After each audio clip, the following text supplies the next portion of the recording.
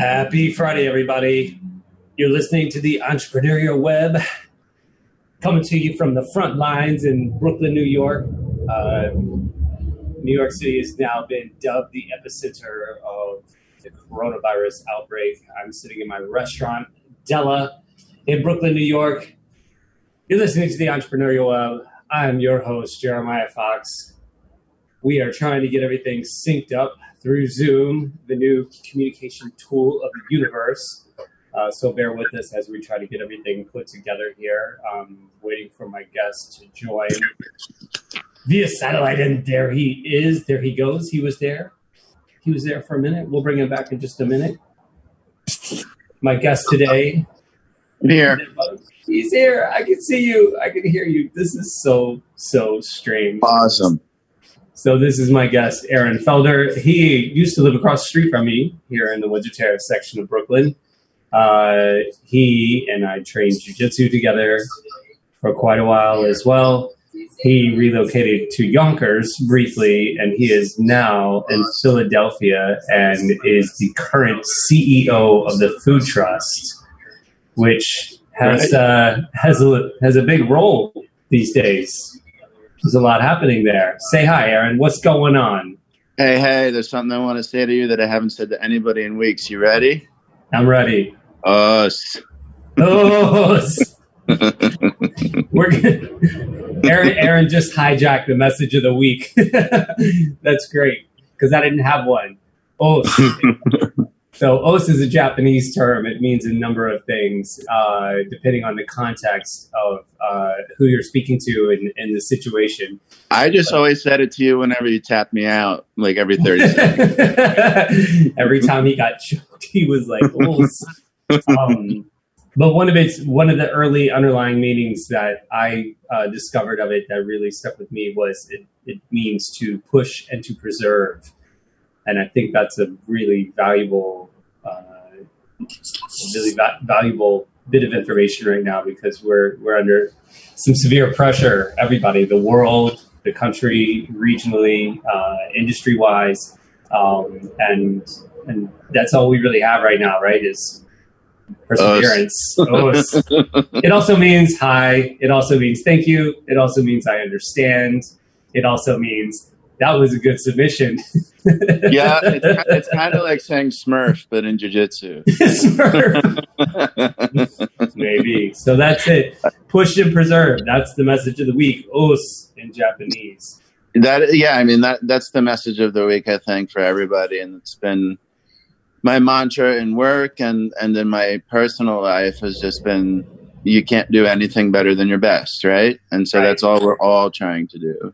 Right. And you and I were talking earlier about how I have about 5 minutes in the morning every day when I wake up where I've forgotten that all this is happening, and it just kind of seems like a nightmare, but then the panic slowly creeps in on me. Yeah. And then the day happens. And for me, it's often been the opposite, where I wake up in a panic and then I start to move around and open things and do things. And then I'm like, okay, the world is not over yet. We're still here. So it hits everybody in a different way. And the more signs of life I get, the better I feel. Like just getting outside and walking, and like getting fresh air, or maybe a little workout. And certainly through the course of the day, as I get busy, my businesses are fortunately still able to operate. But there's a double-edged sword, because it puts me in contact with people, which you're in a way not supposed to do. Yeah. We're doing everybody's doing their best to take the necessary precautions to stay, clean and hygienic. And I was telling you earlier, like in the restaurant industry, it's always been a thing. Like, you always wash your hands like 50 times a shift. You just do it. Like, do it publicly. All the sinks are, there's always visible sinks, so customers can see you washing your hands. That's a really big deal. But it's just for cleanliness. And then also just like, never ever touch your face or your hair while you're working. Like, it doesn't matter if you're a bartender or a server, a cook, a dishwasher, like, you just never do that. So hopefully I've been trained enough in this after over 25 years in the restaurant industry that it's habit, and I'm keeping myself safe. But like I said, we're doing our best, trying to take all the necessary precautions to stay safe, but still get people some food and some wine. The food is necessary. The wine, people, The wine is necessary. So I knew you were going to say that. You can still be open. So speaking of food. Yes. Speak of food. Yeah. So the Food Trust, where I'm actually interim CEO, but I've, in case any board members are listening, I've thrown my hat in the ring to become permanent. The Food Trust is both a local organization in Philadelphia, but also nationally. And I'm not going to, rattle off the whole mission statement, but basically it exists so that people don't have to make a choice between having enough food and having nutritious food. Right. Mm-hmm. And so we closed our office about 2 weeks ago, and there's since been a confirmed case of the virus in our building. So I'm sure that's probably the case in every big office building in every city.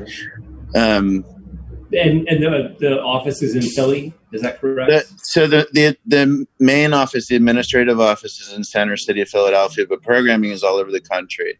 Right. We have offices in Pittsburgh and Cleveland, California, and then technical assistance projects going on all over the country. So it's both a small organization and a huge organization. Right. Exists mainly to provide access to good food in food deserts. So we have a lot of partnerships, hundreds and hundreds of them, with entire public school districts like Philadelphia and Camden, New Jersey, where we go in and do education and demonstrations, and then partnerships with bodegas in cities all over the country where we help them get financing for refrigeration equipment, help them learn how to purchase and stock perishable foods, so that people aren't just, so that people who do their shopping in places like that aren't just buying canned stuff.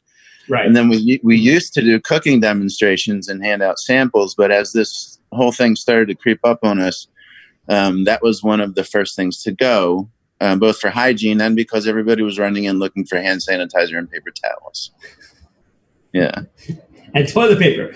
And toilet paper. What Aaron didn't mention was that starting next month, his company is going to change the name to the Toilet Paper Trust, as it has become more of a commodity than food, right? Than food, and we can't be going out with nasty asses. Well, I can't. Maybe you can, but so right now, that especially the partnerships with the bodegas and the local corner stores seems like it would be super instrumental, because in a lot of, especially in parts of Brooklyn and Queens and Manhattan, that's often some people's closest and most convenient, reliable source of food. And if they have, what we really need right now is nutritious food, and not to eat a bunch of junk and super processed food. We need our immune systems high. A lot of that comes through diet and accessibility to food. So your role is pretty big right now. Yeah, exactly. But I think early last week I made the decision to pull all of our community staff out, so they're not working in the corner stores anymore, but we're keeping those relationships going and doing what we can to keep the supply chain going. Because you're absolutely right. Small not-for-profits can be swept by the wayside in times of crisis, but I really look at the Food Trust and other organizations like it as being public health organizations and part of the safety net. And we operate a whole network of farmers markets across Philadelphia, and 3 of them are actually year-round, and they have stayed open because we accept SNAP benefits, formerly food stamps. And so that's where a lot of lower income families are going to get their nutritious food. It's a really important resource for the communities. So right now, those are our only programs that are functioning the same way they did pre-virus. And they're doing boom business because I think partly because of the stockpiling mentality, but also because of health consciousness that's kind of working into the country's national consciousness. Yeah, I would say, I'm the chairman of the board for the Windsor Terrace Food Co-op, right in Brooklyn, and it's been a similar experience there where we've had our best 3 weeks ever consecutively. And part of it is definitely in the mission there is very similar. Trying to get the most nutritious, personally sourced food for the community. And it is member owned and operated, meaning you have to be a member to join and you have to volunteer some service, but that reduces the cost of the goods. And again, where there's a small team of people hand selecting what's coming in, and we're trying to pick, the most nutritional and freshest things for our membership. But we also, what is it here? Is it WIC? Or am I getting that wrong? Is that upstate? WIC is Women, Infants, and Children. That's a little bit different. What's the, I forget the name of this acronym for the... food stamps? Yeah, here. And what is SNAP. It? It's SNAP here too. SNAP nationwide. Your audio is breaking up just a little bit on my end. I'm sorry, I over the mic. There's something else. We have a terminal where they come in with a card and they pay with that. I forgot what it's called. Anyways. Your programs vary state by state, and also it's worth mentioning that, I've only been in this job for 2 months now, it's been a trial by fire. Yeah, and then so in that situation, it's very similar where we see people a lot of people are buying in large quantities because they're concerned. But another interesting shift that's happened here is that people are here in the neighborhood more, and they're buying everything completely locally now. So all the local businesses that are still open are seeing an increase because, especially as New Yorkers, we're very transient, running all over the place, right? We're always, out and about and getting stuff from a bunch of different places. Now everybody's like in one spot. We've seen, membership, participation go up and certainly spending. And in our situation, we allow other food co-op members. If you're a member of another food co-op here in New York City, you can shop there as well. So Park Slope food co-op members that live right here, they don't want to go, deal with all that commuting and everything. They're shopping there, and it's been good. And again, we operate as a nonprofit. The grocery stores can't legally be nonprofit organizations in the United States. We get this, I forget the name of the filing. We get this specific filing that allows us to operate kind of as a yeah, exactly. But outside of our internal culture and perception, we're just seen as another store, but the threat, the blade is always at the throat, as you said, for nonprofits in times like this, small nonprofits to just go whoop and just get swept aside. Yeah. But what's been interesting to me this time, because I've only ever worked in not-for-profits for 20 plus years. And it's always lean. The margins are always razor thin. Right. And when you're grant funded, the way that the Food Trust is primarily, you're very focused on your deliverables. So you write a grant, you say what you're going to do, and you get the money to do what you're going to do, and that's it. So there's no contribution to very little contribution to margin from those kind of things. And we've got 30 plus funders. We're living off of a lot of very small grants and then one large federal grant. And so we've been working with our funders to help them understand that we're not really able to meet our deliverables as stated in our grants because most of them are pushing into all those hundreds of schools and bodegas and, operating a big network of farmers markets and doing all this technical assistance around supermarket development. All of that has obviously ground to a halt because all those places are closed. But very happily, the philanthropic community is responding very flexibly and very, with a lot of understanding. And I think it's because we've positioned ourselves effectively as part of the public health system. Mm-hmm. And that's what everybody is interested in investing in now. So for us, now is a time to really think strategically and maybe turn this into some sort of opportunity. Kinds of business for everyone. We're going to take a short break, Aaron. Just hang tight. We'll be back in a few, everybody. You're listening to the Entrepreneurial Web.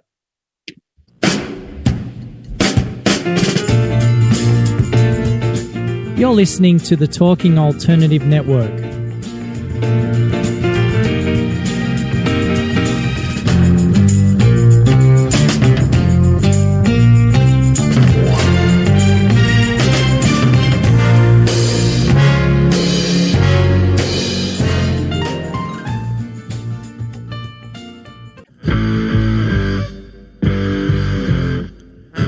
Do you run or are ready to open your own business? Hi, I'm Jeremiah Fox. I've been operating and opening small business for the last 25 years, and I'm the host of the new show, The Entrepreneurial Web. Tune in every Friday at noon Eastern Time for insights and stories on the nuances of running small business right here on Fridays at noon, talkradio.nyc. Are you a conscious co-creator?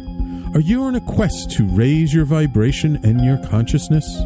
I'm Sam Leibowitz, your conscious consultant, and on my show, The Conscious Consultant Hour, Awakening Humanity, we will touch upon all these topics and more. Listen live at our new time on Thursdays at 12 noon Eastern Time. That's The Conscious Consultant Hour, Awakening Humanity, Thursdays 12 noon on talkradio.nyc.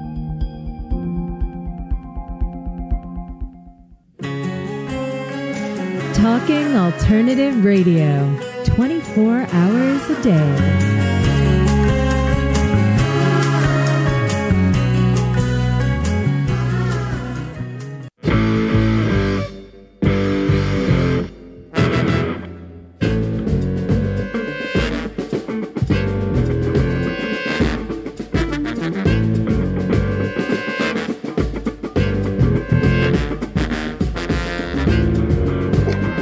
All right, everybody, welcome back. Once again, you're listening to the Entrepreneurial Web. I'm your host, Jeremiah Fox, zooming in live. I'm making it a verb. We zoom in. Now, my restaurant, Della, in Brooklyn. My guest today, Aaron Felder, the CEO of the Food Trust based out of Philadelphia. He also used to live in the neighborhood. So we both deal in food. But Aaron got his start in another branch of nonprofit service. And as soon as we get him back here on the video, I'm here. Can you hear me? He's here. He can talk about that. And my apologies again. Every week is like we're discovering something new. Last week we lost like the first 20 minutes of video. All this technology and stuff I'm not used to. My lapel mic, it was just sitting on the table that whole first segment. And I looked down like halfway through, and I was like, "Shit, I might need that." So. That wasn't a cough. That was a cough. Apologies, everyone. Nice Dracula cough, though, Jeremiah. Right. Or the professors made me do that before. He made me fart out of my mouth once. Yeah, sorry about the inept audio. Hopefully it'll be better this time. But every week I'm learning something new. So why don't you tell everybody, you mentioned you had been in nonprofits for over 20 years, but the Food Trust is something newer for you. What were you doing prior to this?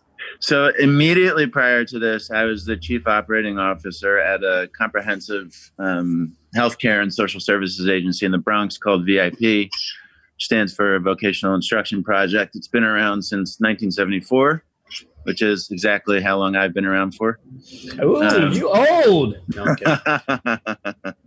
That's why you always beat me up on the mats, man. I have a few years on you. Just a couple. So anyway, that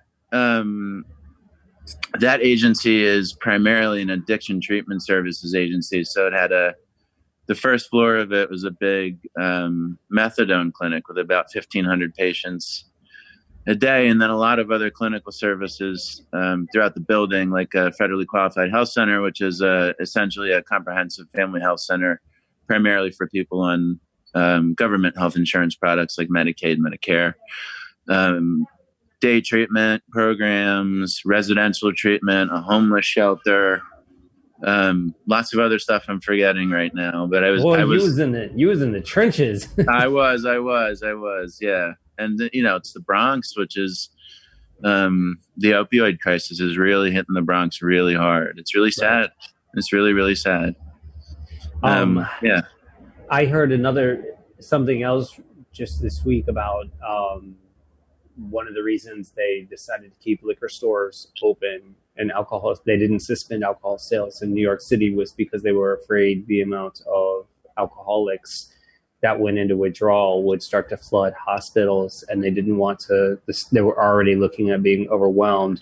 How is something like heroin addiction and opiate addiction going to affect, in your prediction, what's happening right now? Because supply chains can't be so great right now for that.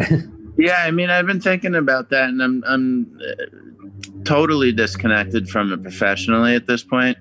So I don't know, but my speculation is that those places have to stay open because they're keeping people alive, right? And it's close quarters. It just really is. Those waiting rooms are jam-packed. The dispensing stations are all right next to each other. So my guess is probably what they're doing is just taking extraordinary precautionary measures, probably wearing PPE, personal protective equipment, to the extent that it's even available anymore. Right. It's tough here. Yeah. I mean, if you take a hospital like Beth Israel that has a methadone clinic in it, how do they, because there's always, people pouring out of that hospital in that corner. My wife works right there. That's a rough little corner, but that's also a hospital. So they're servicing people as well. I'm curious how they're handling a situation like that, where they've got patients, regular patients that are coming in and out of there with opium addiction related issues. And then they've got a crisis on their hands. And they've got a health center. And a lot of these places are co-located. And that was a big push kind of nationally to have services all under one roof so that people could go get their methadone, but then also to go, see their primary care provider. And now I'm wondering if that's still viewed as a blessing or not. I don't know. Yeah, that's got to be tough. Yeah. Yeah, but I'm sorry. Go ahead, Jim. No. Talking about you mentioned something about the food supply chain in the first segment. I think that's been something really top of mind for people. They've been concerned about the accessibility to food and toilet paper, obviously. I made a vow that I will reference the toilet paper scarcity as many times as possible in every show. You're doing very well so far. Until shelves are stocked. At the deli, at John's Deli right now, you can only buy two packs of toilet paper at a time. There's like it's like allocated the same way like Pappy Van Winkle Reserve bourbons are. Like you can only get one at a time, and they're super expensive. Well, at the grocery store about 5 minutes from my house, they seem, I'm not going to say name just in case, they seem to have either food or paper towels. They don't seem to have both ever at the same time. Can't have both, yeah. It's a tough. You need paper towels when you cook. You need food to cook. It necessitates multiple trips, but that's okay because right now that's really the only time I'm leaving my house. Right. Although there's a lovely path around a reservoir here called Cooper River Park. It's about 3.5 miles. So on the rare occasion that we've had sunshine, I've gone and kind of walked and run it. So that's been nice. And it's nice to just see other people and smile at them from Absolutely. 6 feet or further, Prospect Park has been packed. I can't even go in there anymore because there's just too many people and too many people congregating in small spots, So I've found some other, we've got a bunch of cool little nooks and crannies around this neighborhood. So I found some other interesting spots to do like my outdoor workout and get some fresh air.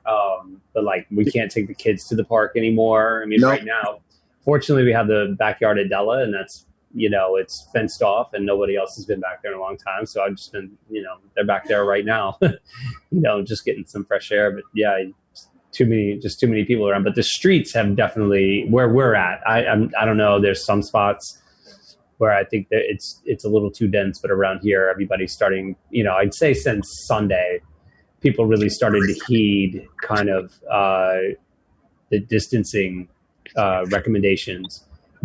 But prior to that, I mean, Friday in Windsor Terrace, it was 70-something degrees. It looked like Mardi Gras. They were just and now you can serve drinks to go. So everybody had plastic to-go cups from here, from the paddock, from the bar, just walking up and down the street. There were kids roller skating and skateboarding and stuff. And I was like, I'm not sure this qualifies as proper distancing. But then, I don't know, it seemed like Sunday kind of everything snapped in. And I think when the governor said, you know, everything non-essential will close 8 p.m. Sunday night, people kind of got it. But people were still getting their hair done and getting tattoos and like piercings and stuff like that. And yeah, so here in Cherry Hill in New Jersey, it's been the same situation. And the only way that you can get food that you don't make yourself is curbside, and has to be previously ordered, and everything is dark. There's no bookstores open. I mean, everything, right?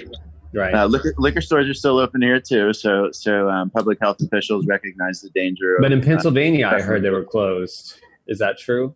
I don't know, but it possibly is, because they're state regulated there, right. And those are all government employees who work in those stores. So yeah, they might be closed, and there might be people driving over the border to New Jersey to get to stock up. To get some Coronas. Yeah, to get the Coronas, right. But you know, what's been interesting since people have really started taking the distancing seriously is the ways that we're using technology like Zoom to bridge the gap. One of the first things that I did after I closed the agency, the office, was to start an 8 a.m. Daily meeting with my management team, just to look at what was happening with the situation, talk about our programs and all that kind of stuff. And in the beginning, which feels like a year ago, but it was just last Monday. Like 8 days ago. That's crazy. The conversation was rapid fire, and there was always new stuff to react to. Now things are kind of settling in. And so strategies, protocols are becoming more permanent. Mm-hmm.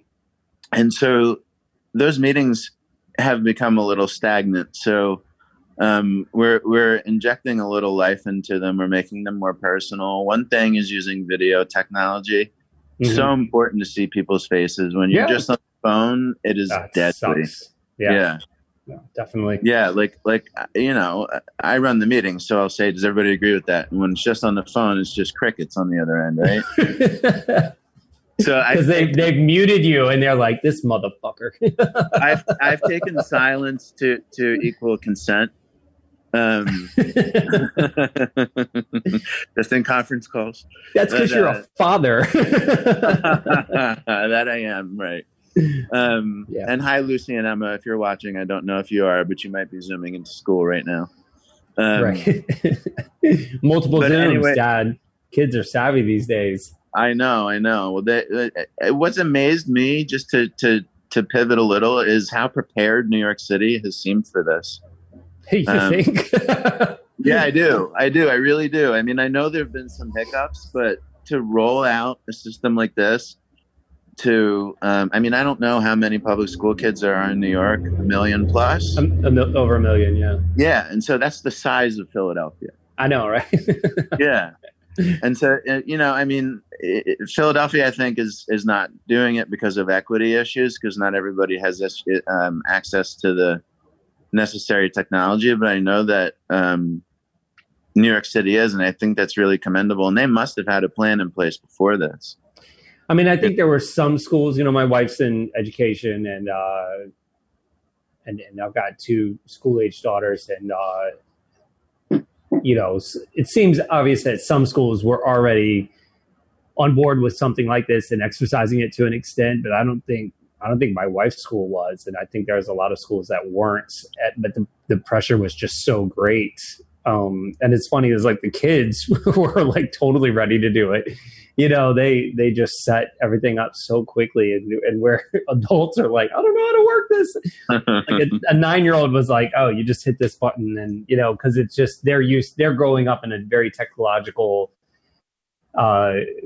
era where we didn't, and there are things that are just indigenous to them that aren't to us. You know, but it's funny, I've seen it kind of from the back lines where my wife is trying to get a school online, and then watching 2 other different public schools trying to get the kids online. So I've seen it from both sides. And, it is definitely a big Hail Mary. But like you said, you stretch the importance of strategy right now. And I think everybody that's still trying to operate, I know for me here at Della and at the wine store, we've had to adjust so many things and just on the fly. And this is definitely not a time for thin-skinned people. It's a high pressure situation on so many fronts. It's attacking your potential health and well-being. It's attacking your finances. It's attacking just the future of fucking society in a way. And it's super high pressure. And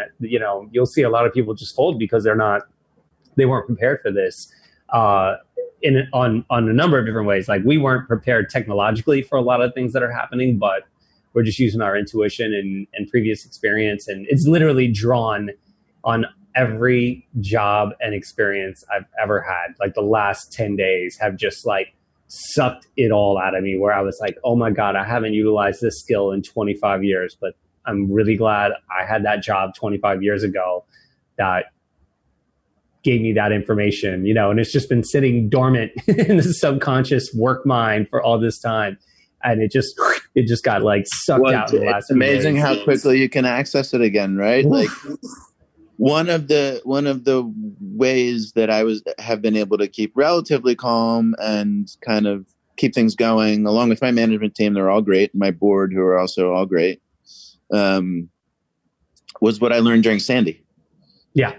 Mm-hmm. Because a lot of people are citing that. A lot of New Yorkers right now are citing their experience with Sandy, and even people talking about 9/11 and how that's helping them cope with this particular scenario, because even though the face of the obstacle is different, the response is often the same.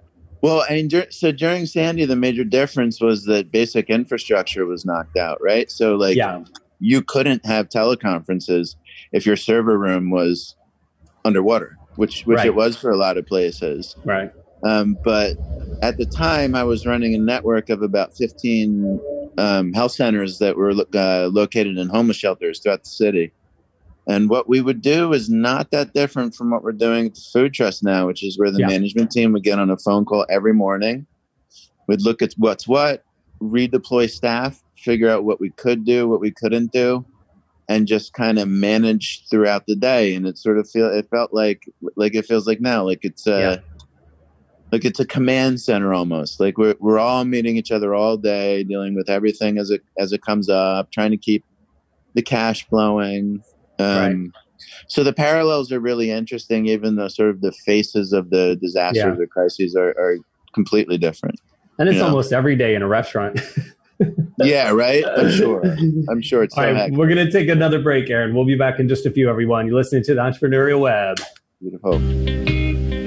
You're listening to the Talking Alternative Network at www.talkingalternative.com.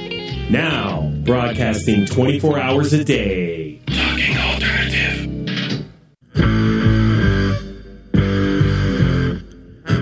Do you run or are ready to open your own business? Hi, I'm Jeremiah Fox. I've been operating and opening small business for the last 25 years, and I'm the host of the new show, The Entrepreneurial Web. Tune in every Friday at noon Eastern Time for insights and stories on the nuances of running small business right here on Fridays at noon, talkradio.nyc.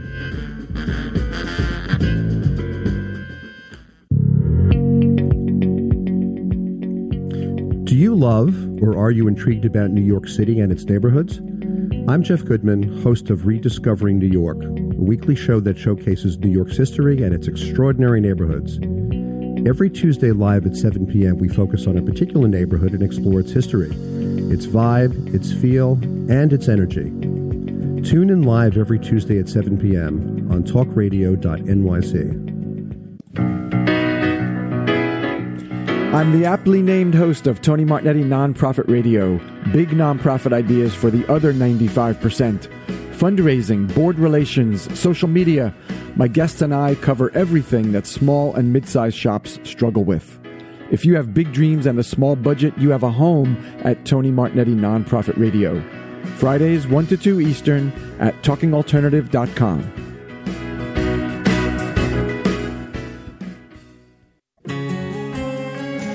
Talking Alternative Radio, 24 hours a day.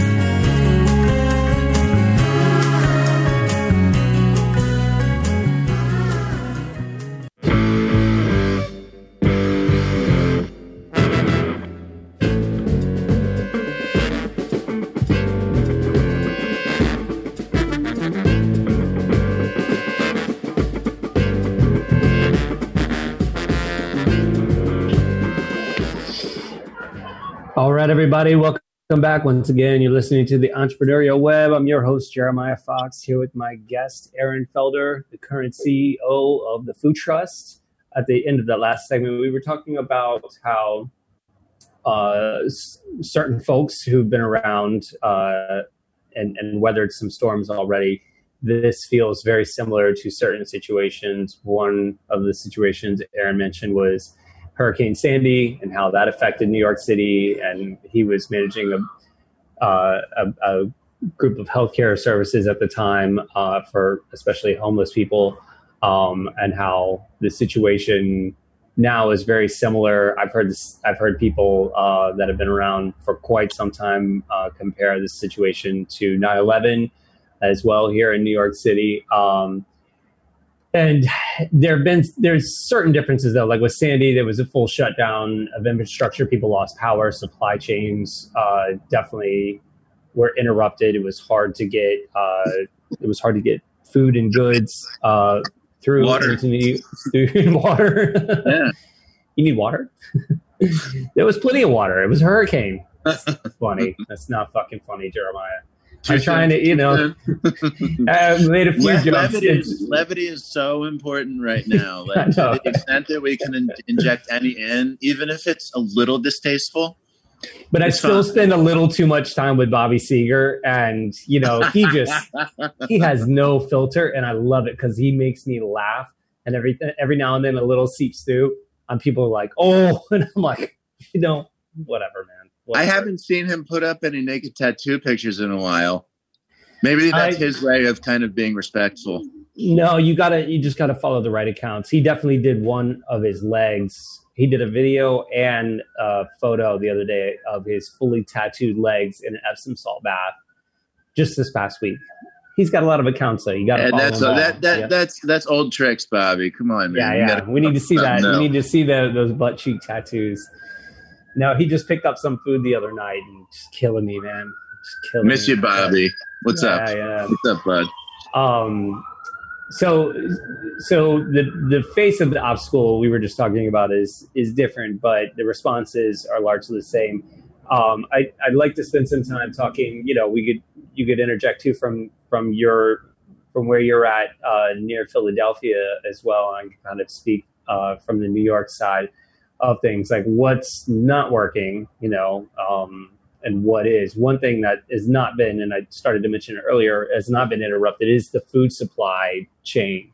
There's been at this point there's an overabundance, which is a little scary because people were hoarder buying for a few weeks, and now their pantries are stocked, but the stores have continued to purchase as if that trend was going to continue, and now the stores are overstocked, and then especially here in New York, where some 40,000 restaurants are either not operating or reduced to probably 25% of their previous business. They're not purchasing at the same level as well. So the wholesalers are backed up to the point where now restaurant wholesalers are now offering home delivery service akin to Fresh Direct. Fresh Direct or whatever. Yeah. So they're all trying to, salvage some sense of life, continue to breathe life into the lungs of their business, but at the same time not let all that food go bad. So this is something I think that's very applicable to your side of the industry. Is like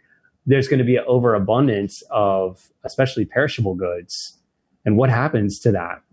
Because some companies don't want to reduce prices to make it more affordable, more accessible. They would rather just sit and watch it go bad.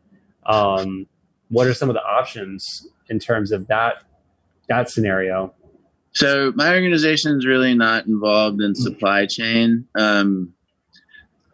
we do have those 3 farmers markets that are still operating, and one of the challenges has been making sure that the vendors, who are the actual farmers, right, are comfortable with the precautions that are being taken for their safety at the market. So demand for their food is way up, but there's been some reluctance on their part to show up because they don't want to get sick. So we've put in lots of different precautions, like the 6-foot distancing from the vendors. People have to point. Vendors are the only people allowed to handle the food. It all has to be pre-bagged. Union Square farmers market is the same way now. You can't go through and like browse. You tell them, and they pick out your stuff. You point. That's There's it. like plastic barricades in front of the food. So these guards and stuff. Yeah, absolutely. But because of the combination of where they are, so they're strategically placed in lower income, underserved, food desert type neighborhoods, and the efforts to enroll people in SNAP, they're doing boom business right now. I mean, I don't have data yet. Data's kind of slow to creep in, but I've heard that we've had 2 of our best weeks ever. And, the Food Trust doesn't see a cut of that. We're not making money because the markets are doing better, but the farmers are. Right. And so it's the same. It's the same at the amount of it. Yeah, same at the food co-op. Like there's no entity or being reaping the extra money. It's situating us for longevity, which is great. But same there, we work with a lot of local farmers. We order a lot through Green Market. We have a ton of super small suppliers, and we're really trying to patronize them a lot more right now. So it's good for them, and it's obviously good for the consumer to get that accessibility. Yeah, I mean that's how they're going to stay afloat, right? Is things like co-ops and farmers market, and that's how they've always stayed afloat. But not to sound trite, but now more than ever, right? Right. No, I mean, like I said earlier, we're seeing a big, local businesses that have stayed open. The only reason they're able to do it is because people are closer to home now, and I'm involved in a number of businesses and locally, and see, I know what the back end numbers are, and some of them are like really up because everybody's right here, and they're just like, oh, we're going to spend our money locally, and that's, I feel like for like Le Paddock is still open, Della is still open, Hamilton's is still open doing takeout, a lot of other places, and daily I see places just deciding like, okay, we can't do this anymore. Like 3 days right. They're just like, no, can't do it. Well, you're the restaurant business. I mean, I don't know a thing about it, but I know what everybody knows, which is that it's day to day. Yeah, razor thin margins, high personnel costs, right? And to cover your costs, you have to do a certain amount of business every day. And under current circumstances, how can anyone? No, it's impossible. But what, like a lot of us, what we're doing is we're the employees that have no other source of income and wouldn't get, it's not like, oh, we're closed, sorry, you can go find another job. There's just nothing available for them. So a lot of it is definitely just to keep them employed and safe. Because for me, they're like my family. The people that I know. More than half my staff has been here since before we opened, and we're going on 5 years now. I mean, that's. I've been going to Della for years, and one nice thing is that it's the same faces. Right, exactly. Yeah. It is. So I intend to take care of those people, but we're falling behind on absolutely everything else. Well, what'll be interesting will be to see what happens when the stimulus dollars really start to trickle down. I mean, now. You're technically a small business, I'm assuming. Yeah. Right. Absolutely. So you're eligible for these low interest loans, but I don't know your appetite for going into debt because I'm not taking out a loan. Yeah, no way. That's like starting over again. I'd rather close this and save my money and start another business on my own. I'm not, I'm not trying to be beholden to anybody like that. That's a terrible way to live and operate. Yeah, agreed. Absolutely. You don't want to finance your future away just to keep something going when you don't know, A, when the new normal is going to start, and B, what it's going to look like. Like you and I were talking about this before. What is going to be the willingness of people after this is sort of gradually unrestricted to gather? Yeah. What are football games going to look like next season? NFL was on the chopping block already. Yeah. I mean, the seasons that have been canceled. So NBA, NHL, who's going to go sit in a room with 15,000 people? Right. And who's going to have the money left to, I mean, the service industry has been the first to get hit. Yeah. But there will be more casualties to come. And the people that are out of work right now, it will be very tough for them to get. A lot of these restaurants are not just going to turn their keys and open back up. It's not that easy. You don't just go like, oh yeah. It's, there's a big financial commitment. You haven't made any money in months. Your bank account is empty. You got to get staff and food, forget about it. It's crazy. I mean, a lot of people are turning off their electrical and their gas. I mean, it's not going to be an easy turnaround. So a lot of those people are still going to be out of work, and that's going to affect the next wave of layoffs. And that's one of my other big concerns. We're going to take one more quick short break, Aaron, and we'll talk about what I want to pick up with that when we get back. Okay, everybody listening to Entrepreneurial Web, we'll be back in just a minute. Talking Alternative Radio, 24 hours a day.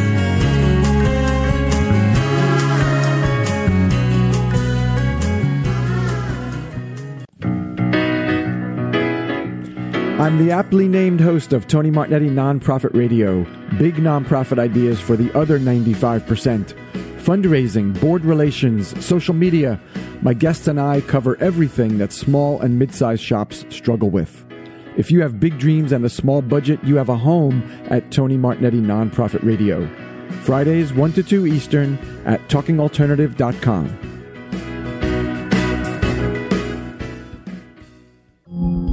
Are you a conscious co-creator? Are you on a quest to raise your vibration and your consciousness? I'm Sam Leibowitz, your conscious consultant, and on my show, The Conscious Consultant Hour, Awakening Humanity, we will touch upon all these topics and more. Listen live at our new time on Thursdays at 12 noon Eastern Time.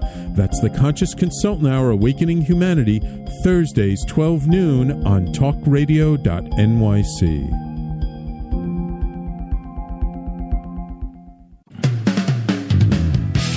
TalkingAlternative.com.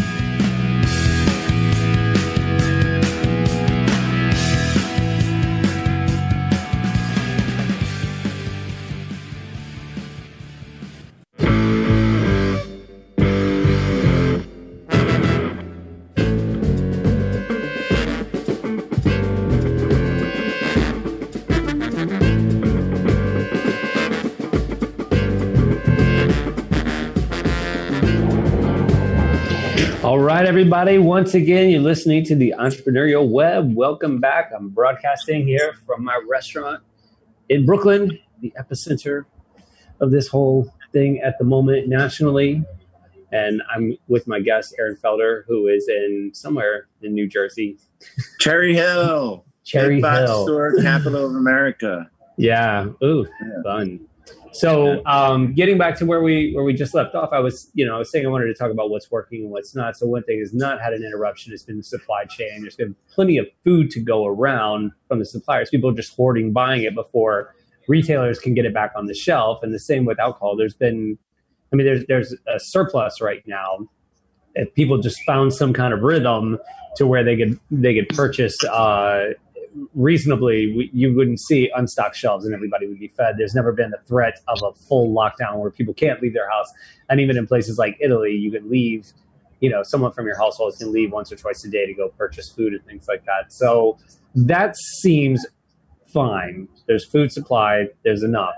The job thing is an issue, and that's going to be an ongoing issue. And I think for you, this could be down the line something serious. I was mentioning the amount of unemployment, and that's probably going to grow through this time period, which is going to make the lower income bracket that you service go whoop, like that. And those people, one of the things they absolutely need is food. And you look at cities like Philadelphia and New York City that have thousands, tens of thousands of service industry jobs. More than tens of thousands, service industry locations that fuel exponentially more jobs. All those people are going to be without work. I know there's a stimulus package coming through, but it's not a lot of bread. It's really not a lot of money. Not. It's a big number, but it's not enough. Yeah, it's not. It's a lot of people to distribute it to. So for you, this could be a big, I don't want to say a headache or hassle, or I also don't want to pitch it like it's going to be a lot of work for you soon. Like, oh, good. Like, it's going to be a lot of work for you probably in like 6 months. Like, come summertime, all these people not being able to go back to work, needing access to food in urban areas and the lower income bracket. Have you all talked about that in your meetings yet? Has that come on to the radar? No, not yet. We've really been focused on how to hold on to things, how to hold on to what we have, and the second is morale. You should open a restaurant. The things we can do for that. The things we can do for that, like we had a staff satisfaction committee yesterday, and there were some great ideas. We're going to do a virtual cocktail party for the whole staff, book club, things like that, just to keep a sense of cohesion, because I think that's super important. Right? I absolutely agree that the moral battle almost outweighs the financial right now, and it maybe even health. Like, if you're healthy, if you're not sick, it's definitely the big morale battle, and that will help you maintain some sort of financial stability. Of course, it might not be the way it was, back in the good old days 10 days ago, but right. It's like what they, we always heard in jiu-jitsu is that it's 75% mental, 25 physical. Even though it shows up, your daily practice feels like this physical practice, but it's really the mentality that you walk around with that is the real treasure. And man, like I was saying, when I wake up in the morning and I'm just like in a panic, I scramble for those shreds of morale that, fortunately I have a practice like jiu-jitsu that I've done for a long time, and I'm in a really great community, and it doesn't take long for me to get those injections of morale. And I'm like, okay, now I can address what I need to do financially to try to survive this and still, maintain a good contribution to the community and help people out. I mean, we're dealing in something a little different, the ends of the food spectrum you and I are working on are quite different, but at the end of the day, it's still like providing food for people. But I feel like more than ever, I've always said I don't sell food and alcohol. I sell experiences. That's really why people come. It's like of course they need to eat and drink, but they want that sense of something. And right now I think that's really important to just like still be able to offer that to an extent, because people are hunkered down, people are scared, people are nervous, like what the hell is going to happen? And then you have this little slice, just even if it's momentary, of like, oh, that thing, I love that thing. Maybe that's the fuel just to get you one more day, Yeah, I mean, I think finding those oases in your day, whatever those look like to you, are super important. Right. That's something we've talked about in our staff meetings, and there've been lots of good ideas floated around. The thing that I miss the most is group exercise. I can exercise by myself just like anybody else, but you feed off of the energy of other people, not just in exercise, but in life. And that's the hardest piece of this isolation thing. Is just not having the collective energy, Yeah. No, I used to hug like 20, 30 people a day in class. I know.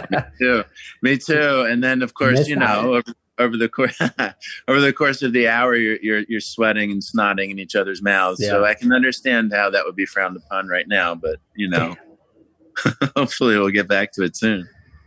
Hopefully. So, will your organization, you said you guys are nationwide. Would you all at some point consider, how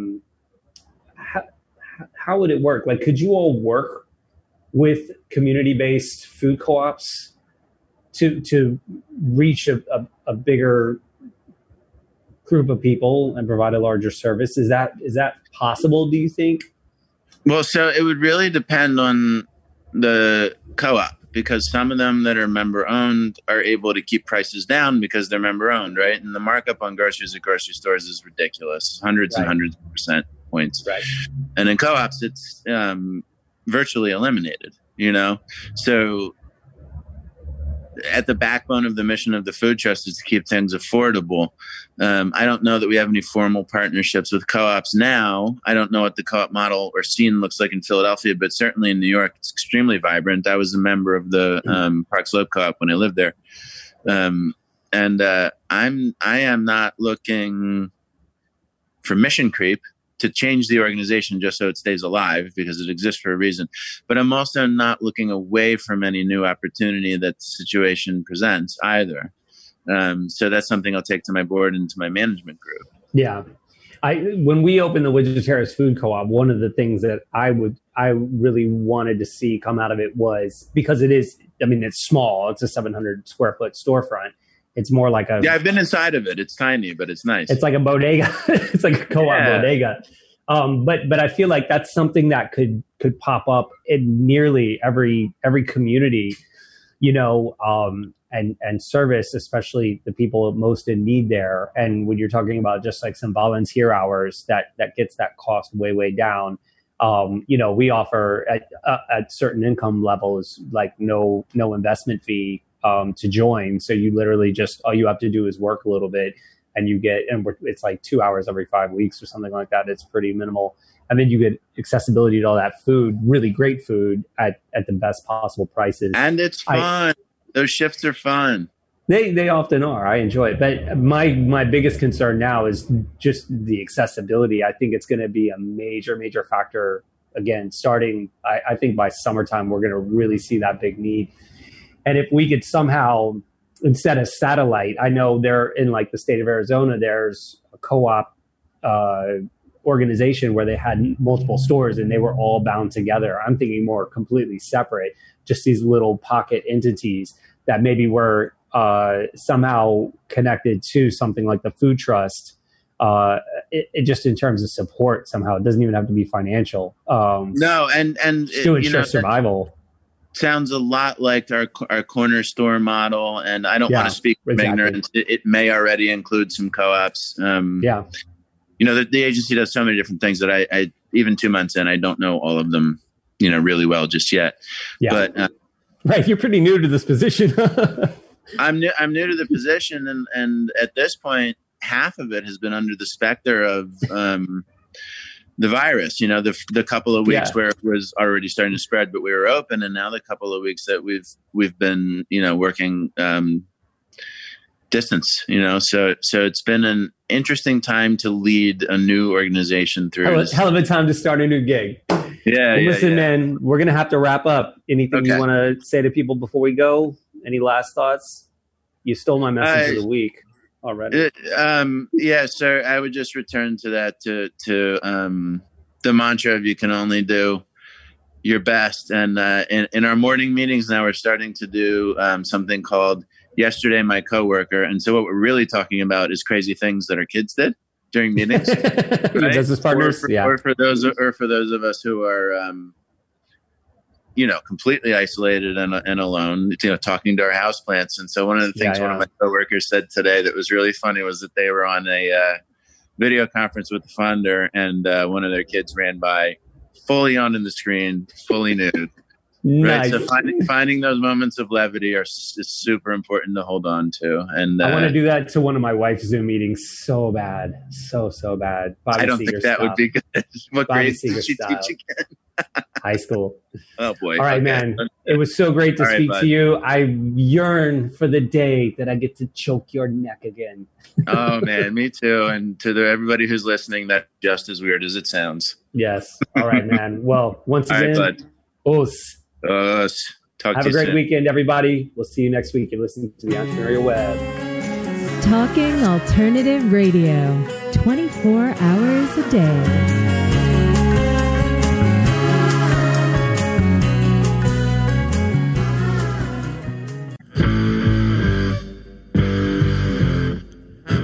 Do you run or are ready to open your own business? Hi, I'm Jeremiah Fox. I've been operating and opening small business for the last 25 years, and I'm the host of the new show, The Entrepreneurial Web. Tune in every Friday at noon Eastern Time for insights and stories on the nuances of running small business right here on Fridays at noon, talkradio.nyc.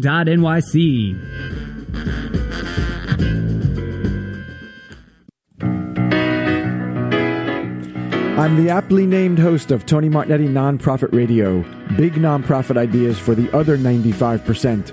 Fundraising, board relations, social media. My guests and I cover everything that small and mid-sized shops struggle with. If you have big dreams and a small budget, you have a home at Tony Martignetti Nonprofit Radio. Fridays 1 to 2 Eastern at talkingalternative.com.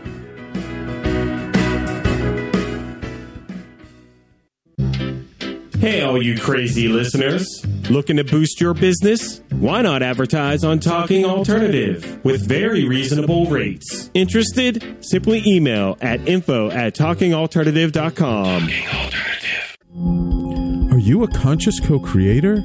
Are you on a quest to raise your vibration and your consciousness? I'm Sam Leibowitz, your conscious consultant, and on my show, The Conscious Consultant Hour, Awakening Humanity, we will touch upon all these topics and more. Listen live at our new time on Thursdays at 12 noon Eastern Time. That's The Conscious Consultant Hour, Awakening Humanity, Thursdays 12 noon on talkradio.nyc.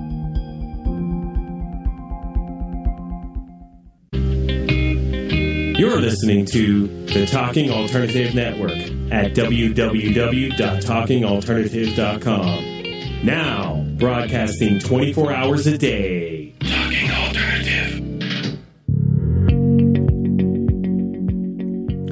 Do you love or are you intrigued about New York City and its neighborhoods?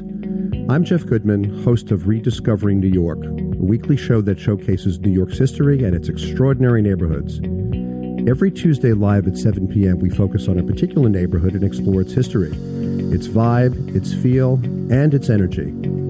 Tune in live every Tuesday at 7 p.m. on talkradio.nyc. You're listening to the Talking Alternative Network.